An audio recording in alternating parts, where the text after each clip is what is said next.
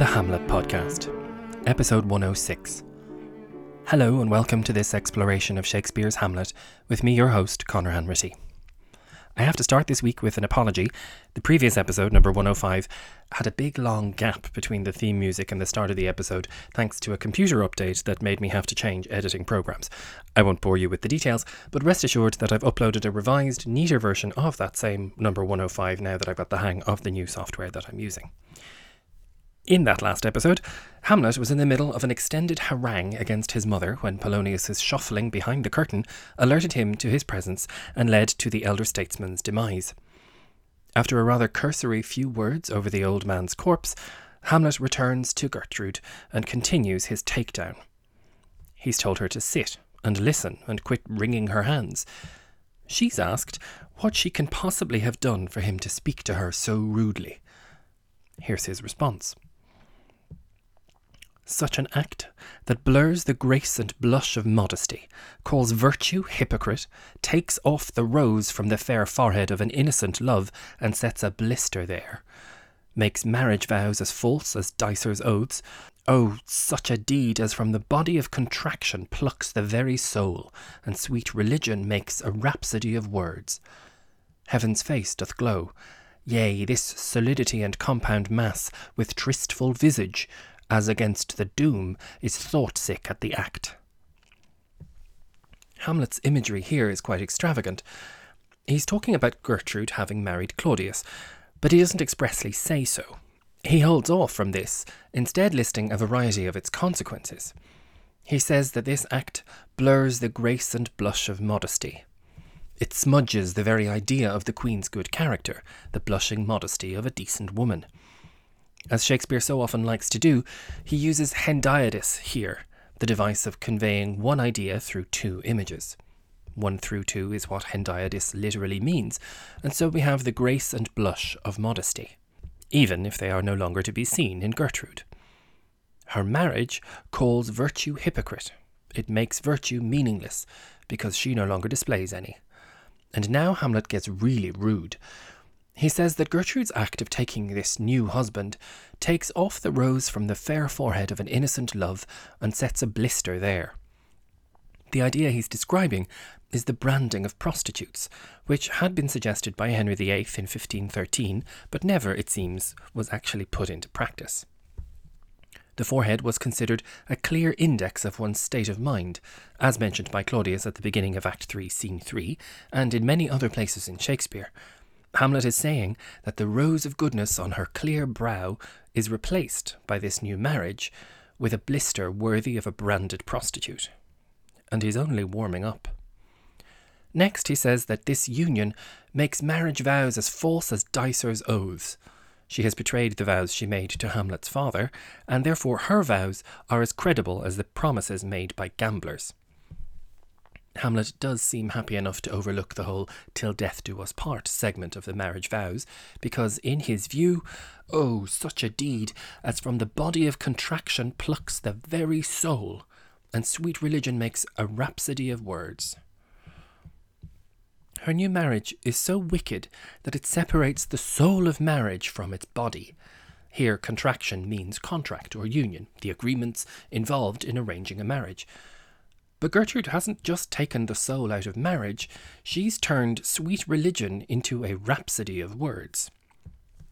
Thanks to generations of composers, from Liszt to Gershwin and from Rachmaninoff to Queen, we are favourably disposed to the idea of a rhapsody, but for Shakespeare it meant a jumble of things, a confusion of words, and this is the only time he ever used the word rhapsody in any of his plays. According to Hamlet, Gertrude's marriage has made modesty and virtue meaningless, made her little better than a prostitute, plucked the soul from marriage, and made religion meaningless. And he's not even finished yet. He now moves on to nature. Heaven's face doth glow, yea, this solidity and compound mass, with tristful visage, as against the doom, is thought-sick at the act.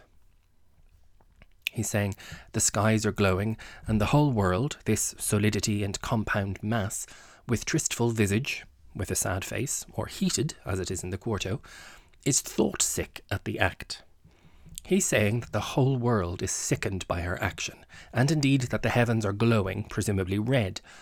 These images are what the Bible says we should expect at the end of the world, as we turn our tristful visages against the doom.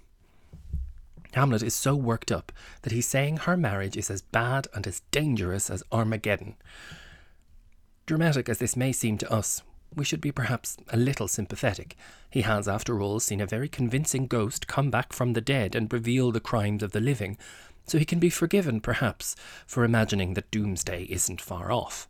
But throughout this catalogue, Gertrude still hasn't heard exactly which crime Hamlet means, and she says so. "Ay me, what act that roars so loud and thunders in the index?" What act is he talking about? What crime can she have committed that roars and thunders so much, even in its introduction? An index was printed at the beginning of Elizabethan books to list its contents or its qualities. Gertrude is gently reminding Hamlet that for all of his listing its consequences, he hasn't told her what he's on about. He will eventually, but in quite a roundabout way. He says, "Look here, upon this picture, and on this, the counterfeit presentment of two brothers. See what a grace was seated on this brow, Hyperion's curls, the front of Jove himself, an eye like Mars to threaten and command, a station like the herald Mercury, new lighted on a heaven-kissing hill, a combination and a form indeed, where every god did seem to set his seal, to give the world assurance of a man. This was your husband." Hamlet is forcing Gertrude to look at two pictures, one of Claudius and one of her first husband, his father. The counterfeit presentment of two brothers. It's always fascinating to watch how a production will stage this moment. It can be done with actual paintings, photographs, lockets, portraits, coins, and presumably nowadays in our image-saturated world, with cell phones. Given the recent regime change, it could be very interesting to see who has pride of place. Perhaps Claudius's portrait is now up on the wall, and old Hamlet has been taken down. A very successful version that I saw had Hamlet comparing his own locket, containing his father's image, with Gertrude's, which now contained that of her new husband. However it is staged, the important thing is that Hamlet can make a comparison between the two kings. He starts with his father. "See, what a grace was seated on this brow."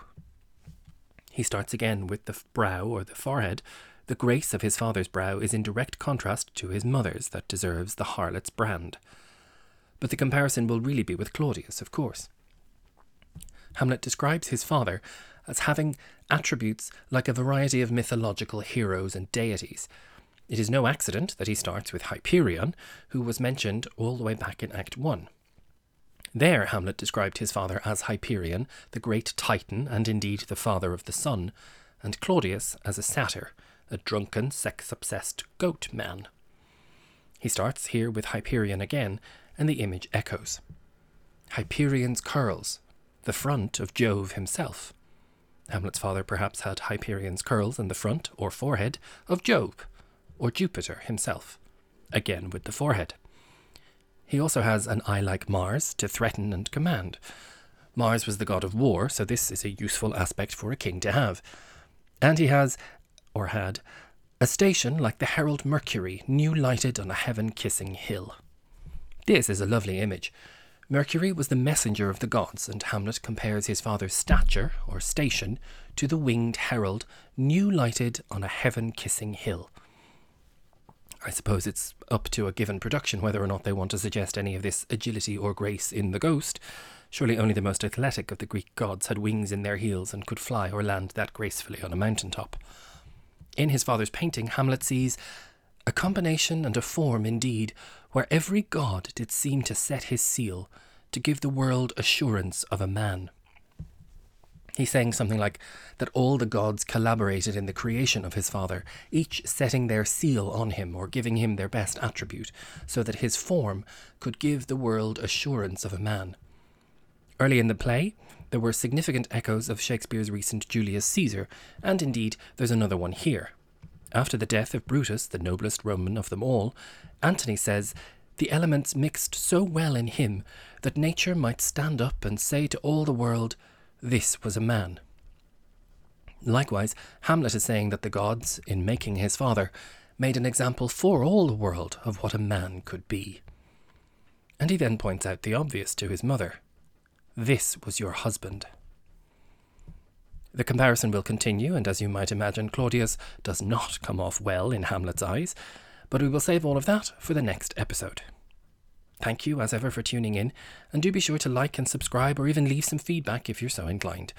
Positive reviews on iTunes guarantee that more people can find our podcast and ensure its continued growth, so I really appreciate it when you do find the time. As ever, you'll find loads of supplementary information on the website, thehamletpodcast.com, as I'm sure you know by now, and I'll speak to you next time.